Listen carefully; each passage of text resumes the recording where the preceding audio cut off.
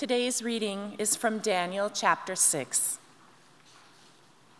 So the president and satraps conspired and came to the king and said to him, "O King Darius, live forever. All the presidents of the kingdom, the prefects and the satraps, the counselors and the governors are agreed that the king should establish an ordinance and enforce an interdict that whoever prays to anyone, divine or human, for 30 days, except to you, O king, shall be thrown into the den of lions. Now, O king, establish the interdict and sign the document so that it cannot be changed, according to the law of the Medes and the Persians, which cannot be revoked." Therefore, King Darius signed the document and the interdict.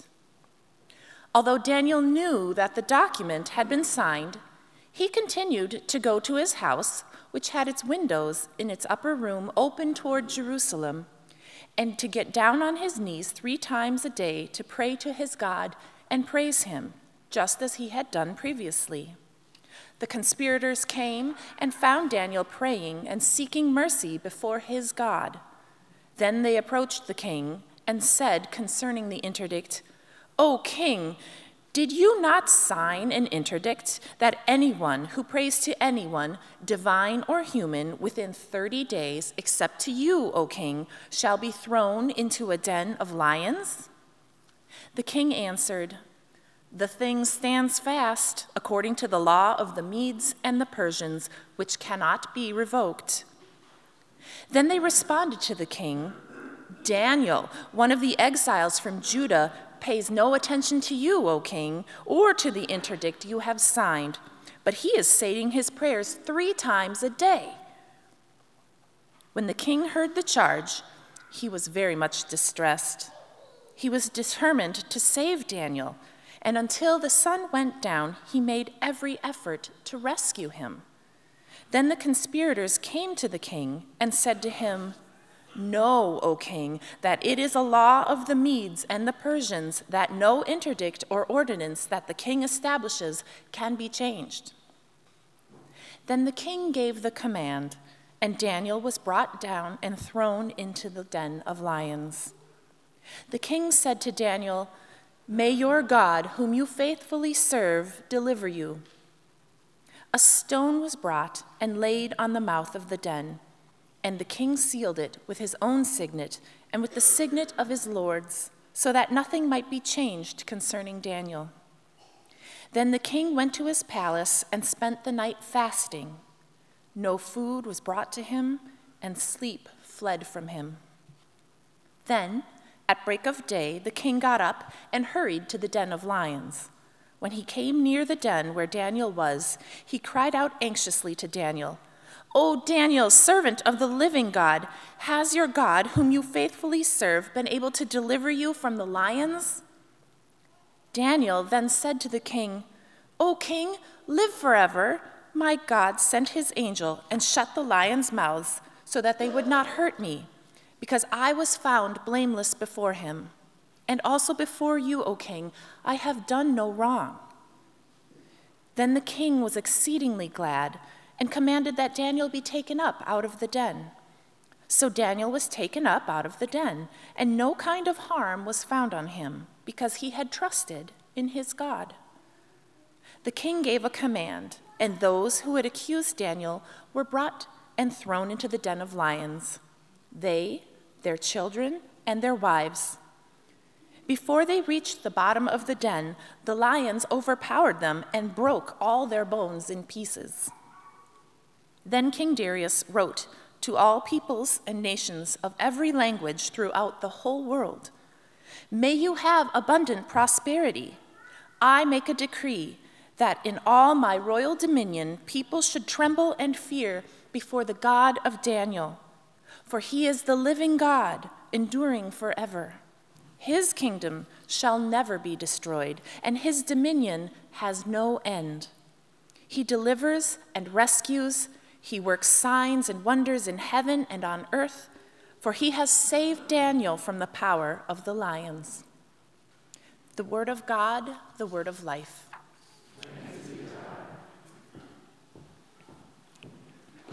Thank you, Allison. Grace to you and peace on this very foggy morning. Nothing can ever prepare us for meeting God in the baby Jesus, but this season of Advent sure does try. The reason I think we have Advent, this 4 weeks of preparation for the birth of Jesus, is that I'm guessing that if we had to choose, I'm betting that most of us would want a God who is stronger and cleaner and savvier than the heap of drooling flesh in the hay bale we're going to greet on Christmas morning. And so it's a shock. It's always a shock that the way God comes close to us and the way God saves us is not through strength, at least as we conceive it, but through a destitute baby whose life is ultimately cut short when he is executed by his own people. Nothing can prepare us for that, but Advent does try. This season of 4 weeks, it's a time for us to learn how to check our assumptions about God at the door and to open our ears and our hearts to listen for God drawing near. For God does draw near to this world, but seldom in the way that we'd like and never in the way that we'd expect.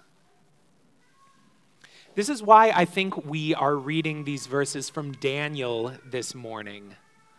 Long a staple of illustrated children's Bibles or vacation Bible school themes, this story about Daniel and his government points to this strange way that God has and uses power and the odd places that we should look for God among us.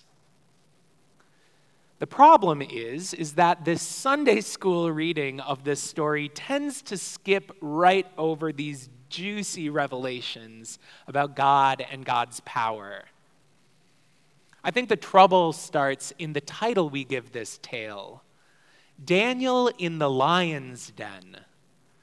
And this title leads us to believe that the most miraculous part of this story is God stepping in to tinker around with some lions' mouths.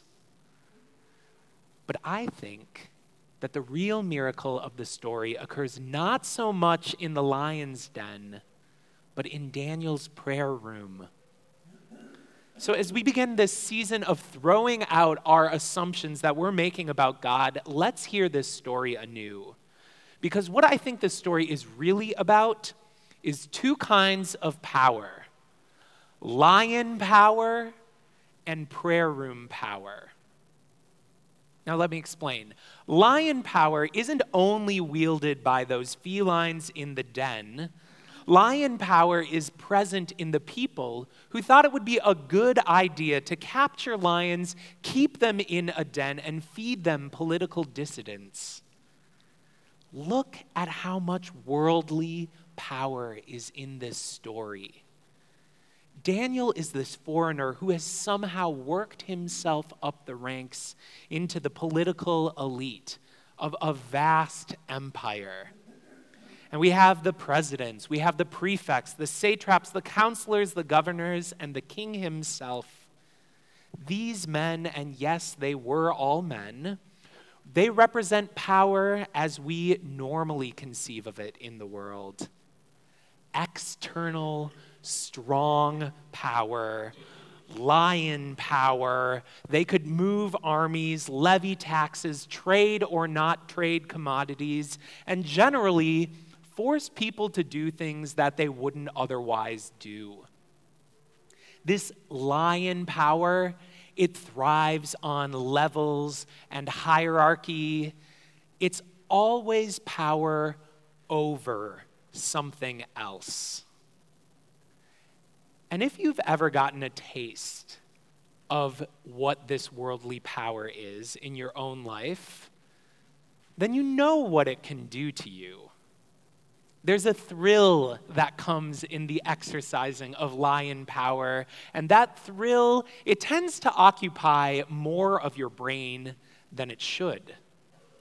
That thirst for power and control, it only expands, and things in your mind like compassion and creativity and team spirit, they get pushed right on out. And so look what happens to the rulers in this story. Lion power grabs hold of them, infects their brains, and suddenly they can't see reality in any other terms. They view each other suddenly as competitors, obstacles in the way of each one vying for more power and control. There's no room for sharing. There's no room for compromise. Lion power locks people in a strict either or type of thinking. And so the success of Daniel, the foreigner in their midst, is not a cause for rejoicing, but a cause for concern. And rather than celebrate, lion power makes them want to eliminate. The other thing that this lion power does to these men is it just flattens their imaginations. The law that they create, it becomes this all-encompassing reality. There's no space for them to think outside of the power that they exercise. There's no room for them to dream anew. The laws that they make of the land, they assume this certain kind of finality, right? There's 4 times in this text that someone notes that the law simply can't be changed or revoked. They can't think of any other alternative. This guy needs to be fed to the lions. Lion power, for all of its strength and boldness, can sometimes encourage a sense of resignation to the world. Makes us say that things are the way they are and the way they will be. That's just the way the world is, and there's no sense in trying to change it. I think it's worth noting here that when many of us think about God and about God's power, we think about it in terms of lion power. We think about, in popular theology and imagination, we think God is a strong God who defeats enemies, who can command and control and judge and punish. That God works mainly in miraculous, extraordinary, flashy ways. A God whose power is power over. And while that may be true about God in a broad sense, it's not the God we meet in this story. And it certainly won't be the God we meet in the manger 4 weeks from now. God, in this story, uses a different kind of power. Prayer room power. Now, in contrast to lion power, which seeks to grab and to take, and which sees the world as unable to be changed, prayer room power opens us up. It opens us up to sharing, and it widens our imaginations. It's not so much a power over as it is a power with. Prayer room power takes a hold of us not by force and strength, but in silence and in contemplation.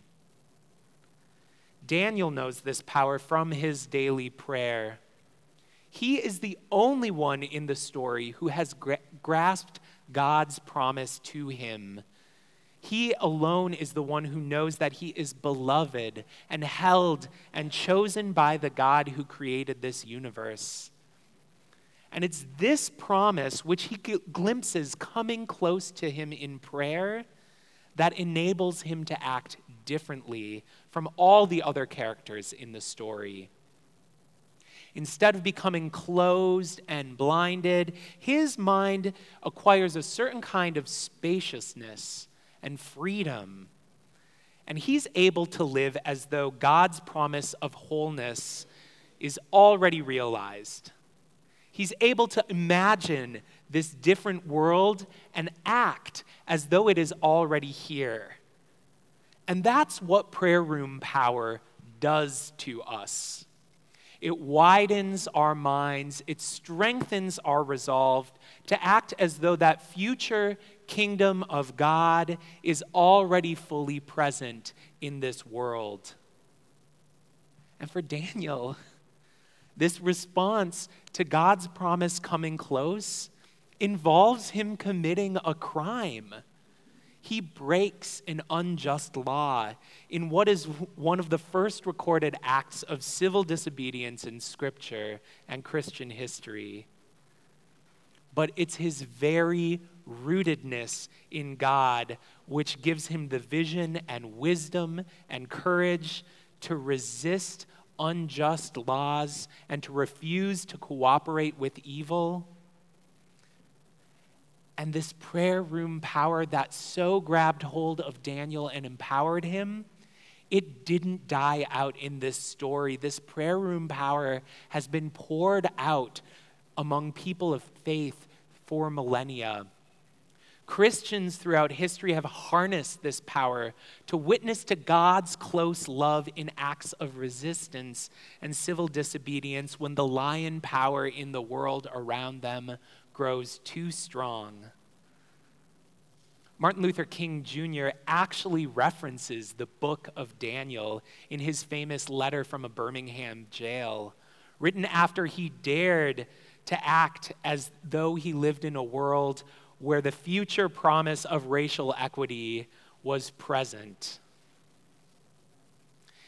It wasn't lion power alone that has accomplished any great stride in human history for civil rights or inclusion or tolerance.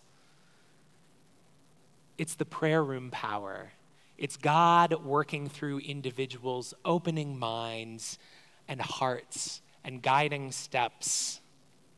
God chooses to use the small power, the inner freedom, not the flashy or forceful, not the strong or mighty, not anything miraculous except for the miracle of a heart opening, of someone reconsidering, of someone imagining the world anew.